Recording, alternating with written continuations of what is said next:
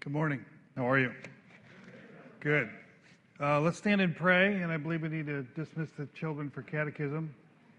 Is that correct? Yes. Okay. Father, we thank you for the opportunity to gather today. We thank you for our religious and civil liberties that we have currently. I pray, God, that we would take advantage of them as we gather to worship, to pray, to study, but also to go out and to share your gospel. I pray, Lord, for you to teach us today. Enlarge our hearts, Lord. Enlarge our vision for what you desire to do in us and through us. And we pray this not for our sake, but for the sake of Jesus Christ, whom we love and serve. And we pray in his name. Amen. You can be seated. Open, if you would, to Matthew 9. Actually, we're not going to just look at one text today. We're going to look at quite a number of different scriptures. Is that okay? You like the Bible? If you like the Bible, say amen. Amen. All right, well, you came to the right place today. Because we are a Bible church. We believe in the Bible. Actually, we believe in the one who wrote the Bible. We're going to come to, well, we'll just read Matthew 9. Okay. In Matthew 9 and verse 36, I spoke in this text at the Foundations Conference, and it led me to be thinking along certain lines, which I want to share with you today. In verse 35, it says, Then Jesus went about all the cities and villages, teaching in their synagogues, preaching the gospel of the kingdom, healing every sickness and every disease among the people. But when he saw the multitudes, he was moved with compassion for them, because they were weary and scattered like sheep, having no shepherd. Then he said to his disciples, The harvest truly is plentiful, but the laborers are few. Therefore pray the Lord of the harvest to send out laborers into his harvest. The Church of Jesus Christ, of which we are part, is called to fulfill what is called the Great Commission, which is found in Matthew 28 and Luke 24 and Acts 1, some of which we'll look at later. And one of the critical keys to the fulfillment of the Great Commission, to the success of the gospel, as you say, is prayer. Real prayer, constant prayer, believing prayer for the souls of men and women to come to Jesus Christ. What we see in the Bible is, in the history of God's people, is that God does a mighty work when there's a mighty yearning to see him work. Let me say it again. God does a mighty work when there's a mighty yearning for him to work. When you read the history of revivals, and I would encourage you, you can just go online and type in history of revival. You get hundreds of articles. What you see in every case of revival is there's always a small group of people, sometimes two old ladies in a church, that earnestly prayed for revival. The prayer always preceded revival. And revival then is a quickening of God's people, but it's also a conversion of the unsaved. Now, sometimes those two things go together, because the professing people of God are often a mixture, some of which are actually not saved, although they're church people. And I told you the story recently when I spoke at a church in Illinois. 3 generations were there. And at the end of the service, I gave the gospel, which they never do in their church. So I broke custom. I broke their tradition. And I forget how many people, a dozen, maybe 2 dozen, but many, many, many people acknowledged that morning receiving Jesus Christ. Old, middle-aged, and young. Some in every generation. But see, they were good church people. They went to church every week, so it was kind of assumed they were all Christians. In fact, they weren't born again. They weren't saved. So when God revives, he not only quickens the believer, he then saves the unbeliever. But not only in the midst of God's people, but he saves the unbeliever outside the church and then brings them into the church and makes them part of the body of Christ. All throughout history, we see this pattern. We see it, for example, with Israel and Egypt. If you read their history, it says that they prayed to God mightily. They were in bondage. They prayed to God generation after generation. They cried out to the Lord, and then the Lord heard their prayer. We see it with Nehemiah. When Nehemiah comes and he sees the ruins of the wall, and what's the first thing that Nehemiah did? Did he call an architect? The first thing Nehemiah did is Nehemiah got down on his face and he prayed. And then we see God do a mighty work in him and in the people. We see all throughout Scripture this pattern, and we see it in church history. When God's people sincerely and earnestly pray for God to do a mighty work, then God does a mighty work. Spurgeon said, "Those who bring souls to Christ are those who first of all have felt an agony of desire that souls should be saved." And I believe he's right. Why is this? Why does God wait, if you will, for our prayers? It doesn't really make logical sense. God can do what he wants. God is sovereign. We say, well, God wants to save people, so I guess God will just save people.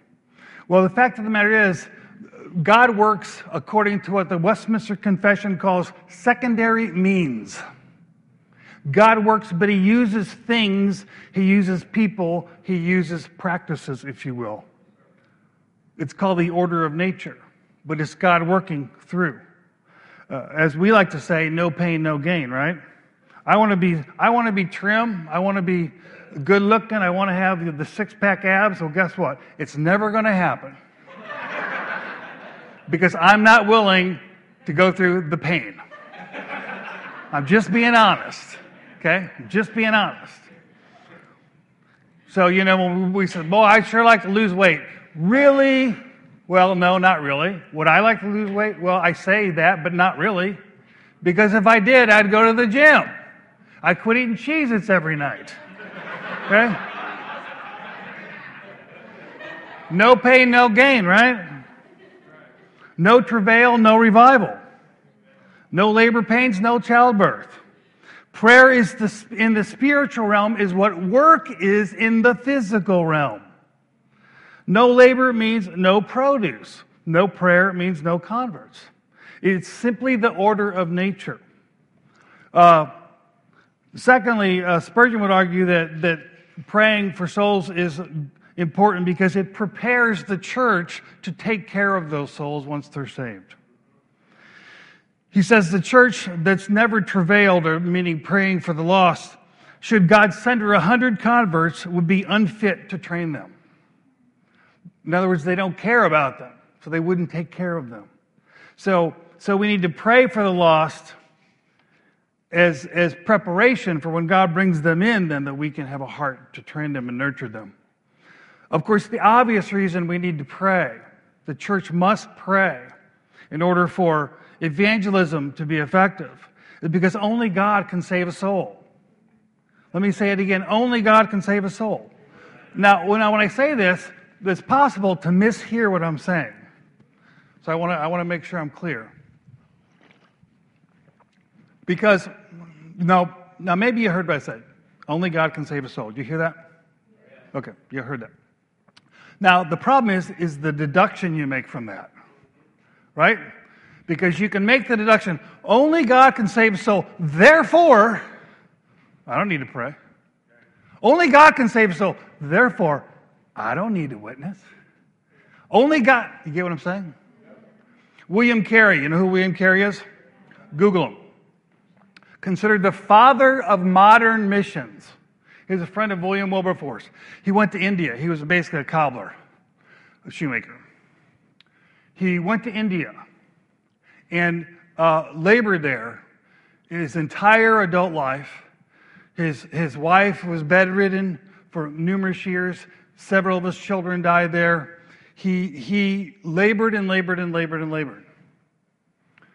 Before he went, he stood up in a meeting in his church back in England, and he started talking about the heathen, as they called them then. We don't use that word much because it's offensive, right? The heathen in India. And one of the people in leadership said to him, "Young man, sit down, because God will convert the heathen if he wants to in his good time." Only God can save a soul. Therefore, we don't need to worry about souls. God will save it. If God wants to save the soul, he'll save the soul. Not so. Why? God uses secondary means. The gospel is the means that God has given to the church. Paul says, I am not ashamed of the gospel, because the gospel is the power of God unto salvation. The gospel is the power of God to salvation. And the failure in evangelicalism regarding church, not church growth, but kingdom growth, soul growth, conversion growth, is a crisis of faith in the power of the gospel. Because we see the gospel prosper in Africa, we prosper in Asia, we see it prosper in different areas, but in America the gospel does not prosper. It's a crisis of faith because we no longer believe the gospel is truly the power of God to salvation. So you see, if we believe the gospel saves, then we can share the gospel in faith, believing, and God will honor his gospel. He will honor the gospel. The gospel is the means that God uses to bring forth the new birth. It's compared in the word to a seed that generates life. Yes, it's true. Only God can save a soul. Therefore, we must pray to God to give us souls. That's the logical conclusion. And of course, as we lean on God in prayer, God receives all the glory. Amen. Paul says we have this treasure, and the treasure is the gospel specifically he's talking about. We have this treasure in earthen vessels, that the excellency of the power will be of God. It'll be obvious that it's God that is working. He gives the increase, and he gets the glory. Amen? So Jesus here in Matthew 9, and I think it's striking that when he talks here about the field being plentiful, the first thing he says is prayer. That's the first thing he says. And this is before he sent them out. Now, in the next chapter, he begins to send them out. But it's striking that he mentions prayer first. And what we see in Scripture is when God's people pray, certain things happen. First of all, the obvious thing is, as Jesus said, if we pray for workers, then we will see workers. Because God will move people's hearts to, God will give people a burden for souls, if you will, and he will begin to move people to share the gospel. But this is a product of prayer and of God, the work of God's Holy Spirit in the hearts of God's people. A second thing that happens is the manifestation of God's power through prayer. Look at Acts 1. You all know this, but we need to refresh our memories here. In Acts chapter 1, we have really another version of the Great Commission. In verse 4, and being assembled together with them, he commanded them not to depart from Jerusalem. He is Jesus. But to wait for the promise of the Spirit, which he said, "You've heard from me. For John truly baptized with water, but you shall be baptized with the Holy Spirit not many days from now." Therefore, when they had come together, they asked him, saying, "Lord, will you at this time restore the kingdom to Israel?" And he said to them, "It is not for you to know times or seasons, which the Father has put into his own authority." As a footnote, it is really funny here because Jesus is telling them, hey, the Father's going to give you the Holy Spirit. This is really a good thing, right? God, the Father's going to give you power from on high. That's a good thing, right? Right? And they want to talk about Israel's. They want to have a theology class. They wanted to distract from the mission. Jesus says, that's not for you to know, and it's not for now.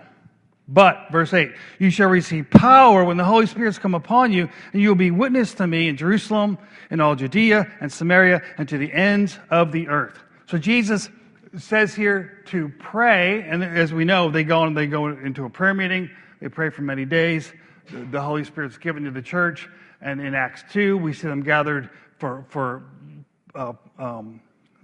breaking of bread, and the apostles' teaching, and prayer, and worship. And so we see that God, in response to prayer, provides power. Remember what we just said? Only God can save a soul, right? Only God. But God uses the gospel. God uses people. But God needs to use people that have his power, the power of his Spirit. Here's what Spurgeon said. You want to hear it? Yeah. Who doesn't want to hear Spurgeon?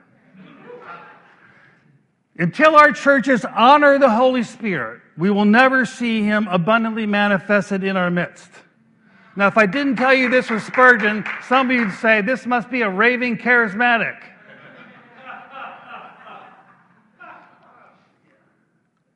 We must honor the Spirit. Unless we put him first, he will never make crowns for us to wear. He will get victories, but we will have honor of them. But if we do not give him the honor, he will never give us the privilege and success. And best of all, if we would have the Holy Spirit, listen, let us meet together earnestly to pray for him. Remember, the Holy Spirit will not come to us as a church unless we seek him. Amen. To have the power of the Spirit means the church must pray, I believe, individually, but also corporately, and earnestly seek the Spirit's power. Not for the experience of the power, not for religious jollies, spiritual fun time at church, but to be empowered to fulfill the commission. Secondly, or should I say thirdly, workers' power. Thirdly, we need to pray because through prayer we gain boldness. Look at Acts 4. If you turn to Acts chapter 4, persecution had started. Peter was brought before the Sanhedrin.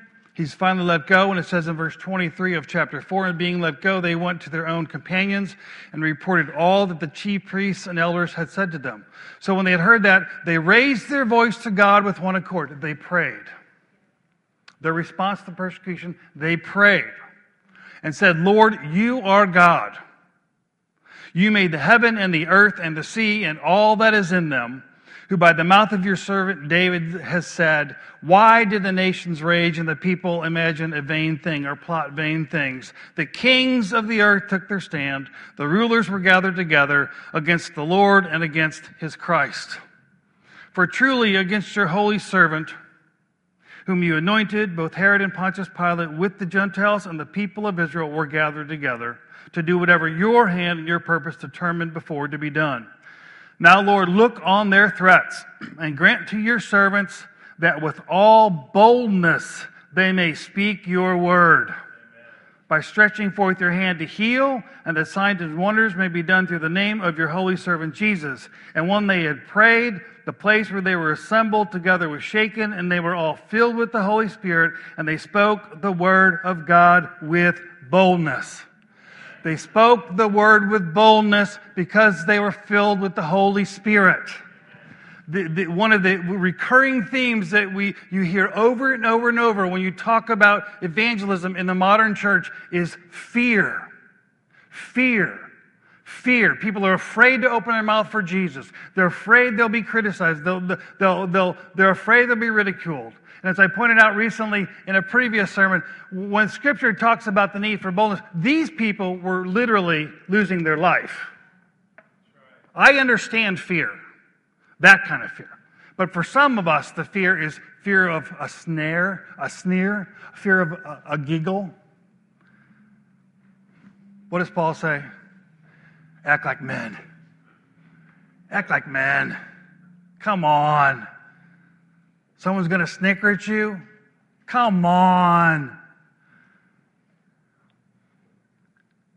We need the Holy Ghost. Amen? And as we are filled with the Holy Spirit, that the Spirit gives boldness and he conquers that innate fear of man. The fear of man, which Proverbs says is a snare. It's a snare. Fourthly, we pray and God gives guidance. Go to Acts chapter 10. I love this story. If we had time, we would read the whole thing, but we don't. But I'm going to we're going to have to summarize here. In Acts 10, this is where God reveals to Peter that the gospel was to go to the Gentiles. Now, we Gentiles read Scripture and forget how Jewish this all really is. Okay? Especially Acts. Because here they are, the very first thing they say, Jesus is saying, hey, God wants to give you the Holy Ghost. And like, let's talk about Israel. I mean, it's very Jewish, right?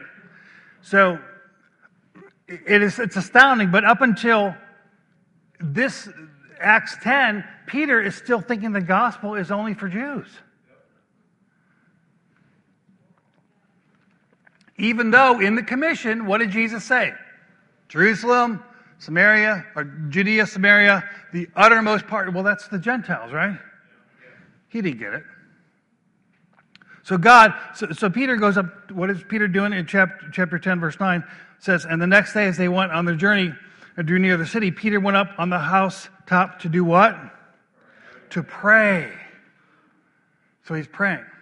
And while he's praying, God then gives him a vision, or it says he fell into a trance. But God shows him through a mental picture of clean and unclean animals in a sheet. God shows him that the gospel was supposed to go to the Gentiles. Now, what's really striking about this is as you read the text, you realize Peter, even though he got a vision, he still didn't understand it. He's like, oh. So prejudiced was his mind against the Gentiles. So conditioned by his society. Are you hearing me? That he wasn't thinking the thoughts of God. So like us. So like us. I can't tell you how many times I've heard people say, God could never, and then you fill in the blank. Like, what? The only thing God can't do is sin. God can do anything. There's no obstacle too great for God. There's no problem too great for God. There's no need too great for God. There's no person, are you listening? There's no person you know that God can't save. It's true. But man, we have blinders on. We're like Peter. No, only the Jews. No, only religious people, God. Only nice people. Only white people. Are you hearing me? Man, God's trying to give him a vision of the universal gospel for all men and women, regardless of their nationality, their race, their age, their gender. God's gospel is for all people. So he has Cornelius send a messenger to Peter. Peter's like, okay, I'll go. He goes with Cornelius. I mean, he's still not really getting this thing. And he goes and there's a gathering of devout Gentiles and he preaches the gospel and something phenomenal happens. You know what happens? The Holy Spirit falls on them. In other words, they get saved and it's obvious they're getting saved. And Peter's like, oh, now I get the vision. Now I get it.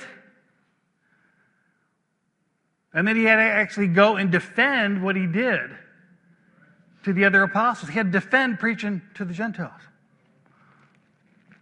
Whew, man. But as we pray, God gives guidance regarding the propagation of the gospel.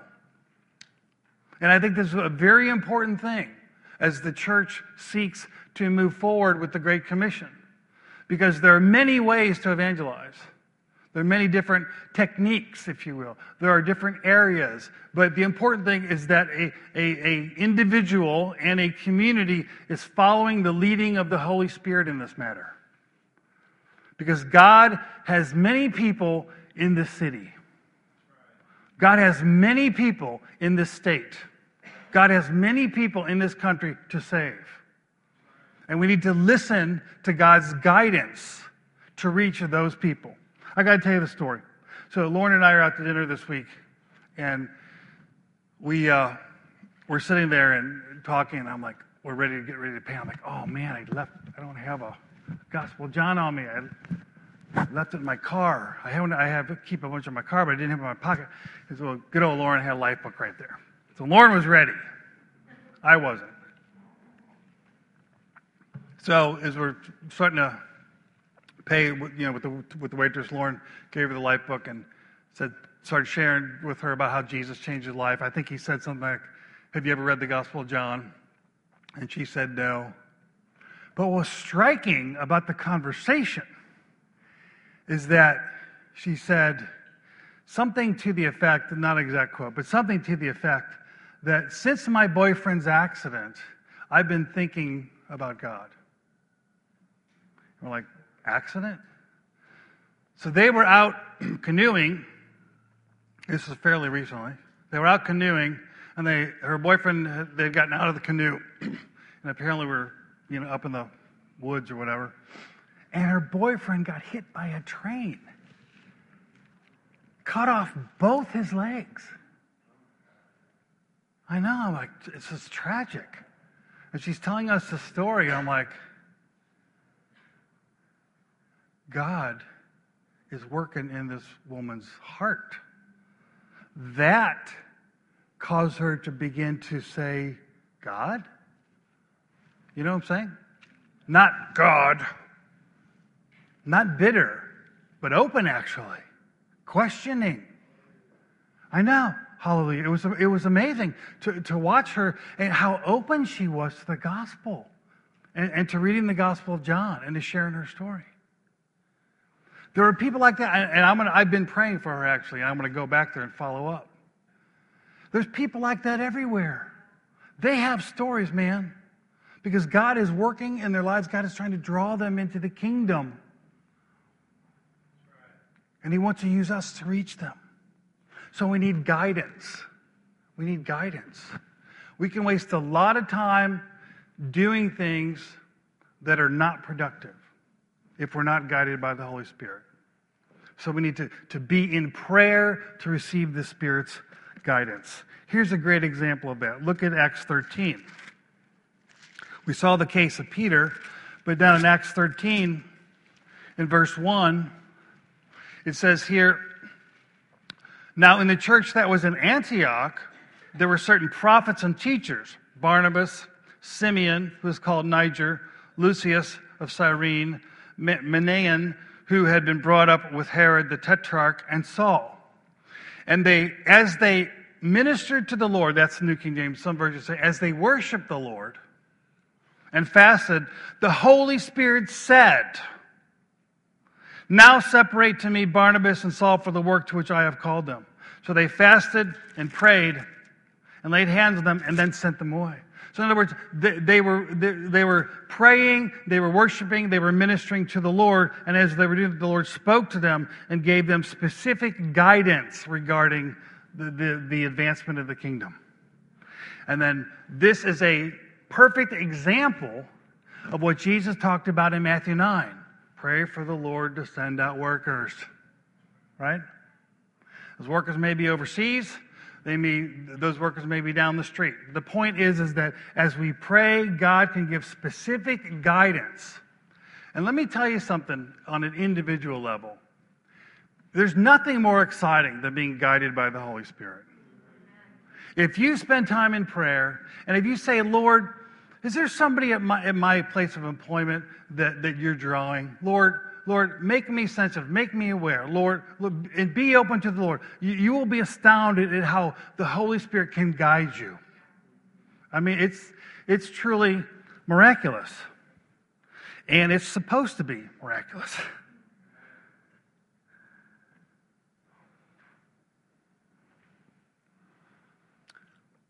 Another example, and we'll close with this. We need to be in prayer for God's intervention and His protection. Look at Acts 16. There's two things in Acts 16, but look at 16:25. It says, but at midnight, Paul and Silas were praying and singing hymns to God, and the prisoners were listening to them. So here we are. The situation is that Paul and Silas are thrown in prison. Now, I don't know about you, but if that happened to me, I would consider it a setback. If I was in prison, I would say, I think I'm not in God's will. That can't be God's. God doesn't want me to go to prison, does He? Well, here they are in prison, and lo and behold, it was God's will. Because God had people in the prison He wanted to save. Right? Well, how are you going to save the prisoners if you're not in the prison? How's God going to save your coworkers if you're not at work? How's He going to save? You have to be where the lost are, right? So they're in prison, and what are they doing? They're writing the governor and complaining. Nope. Appealing to the Supreme Court. Nope. What do they do? They're praying. They're praying and singing hymns, it says. Prayer and worship, prayer and worship, prayer and worship. And everybody's listening to them. Man, I read one of the most poignant stories I've ever read. Anybody know who Watchman Nee is? He's a phenomenal leader in the Chinese church. He's got a couple doctrinal things that I think are a little odd, but by and large, I mean, just the way the Lord used him in China is phenomenal. Well, when the communists took over in China, they threw him in prison. And he actually lived the rest of many years there, and he died there.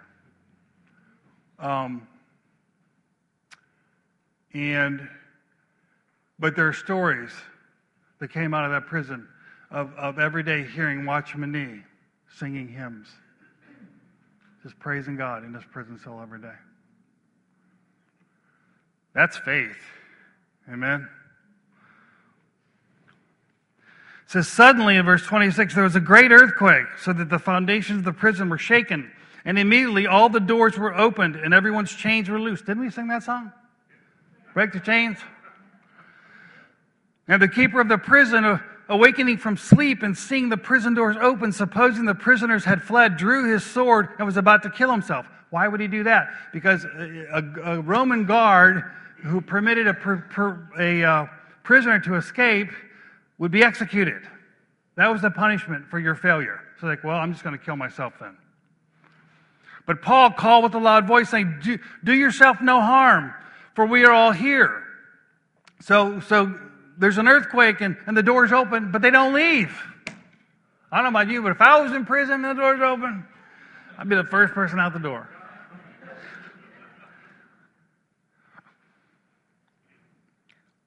Do yourself no harm, for we are all here. Then he called for a light, ran in, and fell down trembling before Paul and Silas. And he brought them out and said, Sirs, what must I do to be saved? This guy needed a freaking earthquake to get him saved. And God gave him an earthquake. Hallelujah. It's true. So they said, believe on the Lord Jesus Christ and you will be saved, you and your household. Then they spoke the word of the Lord to him and to all who were in his house. And he took them the same hour of the night and washed their stripes. And immediately he and all his family were baptized. Now when he had brought them into his house, he set food before them. And he rejoiced, having believed in God with all his household. Here's a guy who was earlier was ready to commit suicide. Gets saved, and now he's just rejoicing. Astounding story of God's intervention in difficult situations, as well as God's protection, right, for Paul and Silas and for his people. So when we talk about the fulfillment of the Great Commission, it must be preceded by prayer, engaged in by prayer. It must be bathed in prayer. It must be an act of prayer, a warfare of prayer. Because through prayer, God sends workers. Through prayer, God gives power. Through prayer, God grants boldness. Through prayer, God provides guidance. Through prayer, God appoints and sets apart. Through prayer, God intervenes and protects. Through prayer, God saves. Amen. God saves. Let me close with a quote by an author.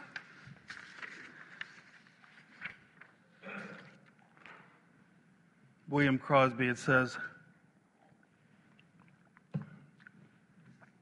"It is the incoming of God's life that raises that level, that refreshes and invigorates springs of progress, that improves society." You listening? That elevates and strengthens the moral tone. Now, well, I won't come on that. That gives success to the gospel, and that fits and qualifies the church for the triumphant accomplishment of her mission in the world. It is the incoming of God's life. And the lesson of the last century, this is actually written in the 19th century, the lesson of the last century and the lesson of Pentecost and the lesson of all similar seasons of blessing is that the incoming of God's life is conditioned by prayer. The preliminary is prayer. The law is prayer. And it is not arbitrary, but in the very nature of things necessary. When, therefore, God's people give themselves to prayer, compelled by the heart's longings after God and after the salvation of men, genuine revival is near. In other words, when God's people pray, when God's people care, when God's people begin to get a burden for souls, when God's people begin to yearn out to God in prayer, then revival is near. And then he says to us, a challenge to us, the church in our day, shall we not then supply the condition, observe the law, prepare the way, cast out the stones? Make it possible for God to bless us and to revive his work in the midst of years? He is summoning us to the duty and will therefore help us if we strive to do his will. He is eager to fill us with the Holy Ghost and is just waiting for us. Oh, how much longer will he have to wait? How are we wronging our own souls and hindering God and standing in the way of the salvation of men? Let's stand and pray. Dear God, we desire to see men and women saved. We desire to see revival in our midst, in our hearts, in our families. Lord, as we pray for the world, remind us that we must first pray for ourselves. We must pray for the filling of your Spirit, for power, for boldness, for guidance, for protection. God, we thank you. I thank you that you have entrusted your gospel to your church. That is a high and holy privilege. I pray, God, that we would be faithful to the trust that you have given us. And I pray that we would not hinder you. We would not hinder the salvation of men's souls. But God, that we would be willing vessels of your mercy, willing channels of your grace, that we would be your mouth that speaks to them, your hand and arms that embraces them.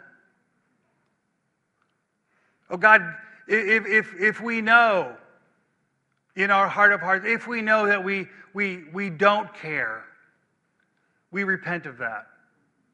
We acknowledge, God, our indifference to the lost. We confess to you it is a sin. We confess, Lord,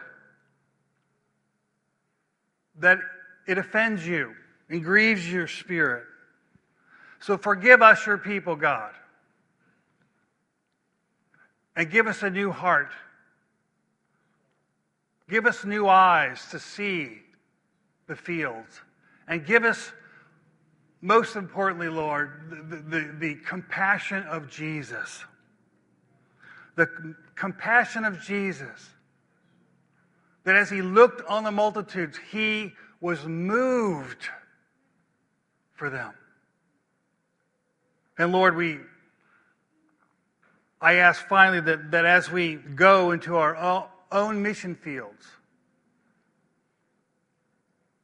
that your Spirit would fill us and guide us and empower us, that we would be faithful, that we would be bold, that we would share your gospel with our neighbors, our co-workers, friends, family.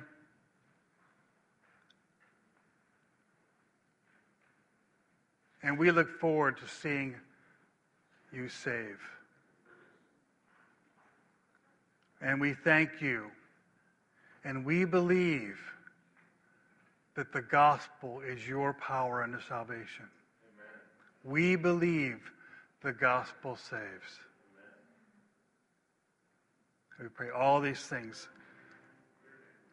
Your name, for your glory. Amen.